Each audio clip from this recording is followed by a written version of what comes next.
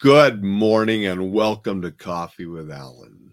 I'm here with my Pin Dad cup this morning just because I was thinking about all the cool things my daughter is doing. She texted last night with this new opportunity that she has, and it's just fantastic to see her excelling and doing so much there at Wharton Business School and the College of Arts and Sciences there at University of Pennsylvania.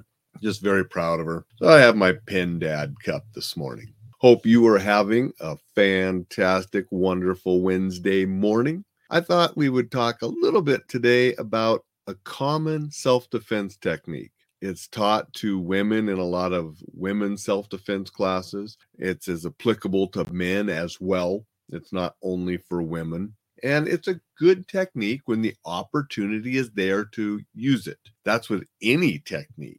You might have the best technique in the world, and if there's not an opportunity or opening to use that technique, it's not going to do you any good unless you can create that opening or do something else until the opening arrives. So the technique I wanted to talk a little bit about today is the ear slap. We can hit the ear, and you could hit it with a fist and it could still work. I prefer doing an open hand. It can be cupped, it can be flat. It could be a palm heel, just driving it into the ear. Any of those striking the ear, you have the potential of rupturing the eardrum. You have the potential of creating a lot of pain. It also can make somebody a little dizzy and disoriented. Now, if the person is not feeling pain for whatever reason, it can still cause the dizziness and the disorientation, which then allows you to follow up and do something else or escape to safety. We never rely on one technique ending something. We always have a plan to continue, or when the opportunity is there and we've done enough that we can then escape and get to safety, that's paramount.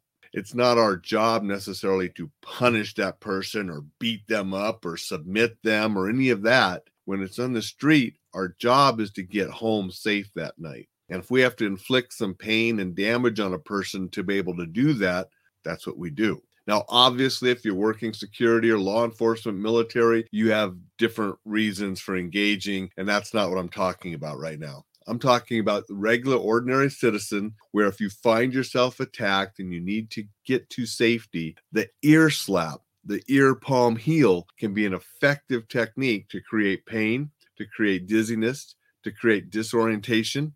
Your equilibrium is screwed up, providing you the avenue to follow up techniques or to escape right there and get to safety. Want to say good morning to Dixon. Dixon says, boxing the ears, devastating. Dixon, a longtime martial artist, is familiar with the technique and the damage it can do. It can be extremely painful and very disorienting.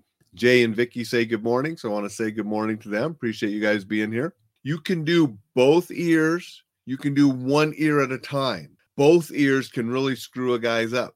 If you think it's not for men, remember Chuck Norris. I think it was Forced Vengeance when he was over there in Hong Kong and a big giant guy had him in the bear hug, squeezing him. And he was like, boom, he boxed that guy's ears. And that provided him the opportunity to then finish up the fight and kick his butt, right? Because that's what Chuck Norris does.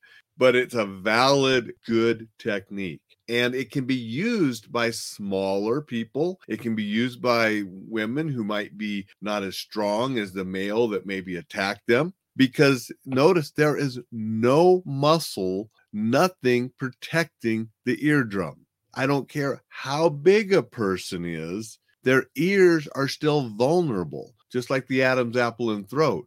We don't have muscle protecting the Adam's apple and throat. We don't have muscle or anything protecting the eardrum or the eye. And that's why those are three favorite targets: ears, eyes, throat. Very good targets, even for a smaller, weaker person. And today I want to emphasize that the ear, striking it this way, striking it cupped, doing them both, can be very good technique to transition to something else if needed or to escape to safety. If you're not practicing those in your training, you should. And one of the best ways to practice is if you have a bob, one of the mannequins that look like a person, they actually have a head. So you can actually practice hitting the ear. And I tell you, it will do you absolutely no good if you hit here, right? You miss the ear, it's not going to do the same thing. You have to have some accuracy to make sure you're hitting right on the ear. And that's where the bob really comes in play, where you can move around and make sure you're hitting that. And it's not just a slap with your hand. You want to get your whole body into it, or it could be a palm heel. If you get their head turned, or you get to the side, you palm heel into the ear. But you want to practice these different ways. And practicing with a bob can help because you make sure that you have the actual target and you can hit it really hard, harder than you can hit your training partners, right? So get out, practice this technique, make sure it's in your self-defense techniques. Hopefully you never have to use it, because I hope you never have to face violence. But if you do, remember ears, eyes, throat, great targets, and the ear, you want to hit right on the eardrum with a cupped hand, with a palm heel. You could even do a fist, but you're risking hurting your hand. That's why I like the open hand shots to the ears. Very effective. Cause the pain, cause the dizziness, cause the disorientation. Make sure you're justified, because there is potential to injure and hurt a person this way. So you have to be justified, because any blow to the head can cause serious damage, because your brain can bounce around there and get a concussion and all sorts of other things with this kind of strike as well. But we're only fighting and only hurting people when we are justified, because we're not going out and causing trouble. We're doing this to keep ourselves safe or someone else safe, so we can then get to safety.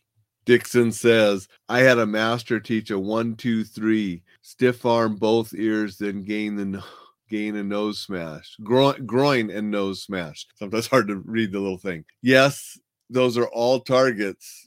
I mean, we're talking ears, groin, nose, throat, eyes, that muscle and things don't protect, and they can be extremely painful.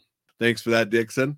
I'm going to jump off here. Got a really busy day ahead, lots of things to do. I finished up that active shooter response article that I was working on. Really happy with the way it turned out. But now I'm jumping right into some other projects, both house projects, work projects, writing projects. It is all wonderful. And I hope you have a wonderful Wednesday too. And we will see you tomorrow.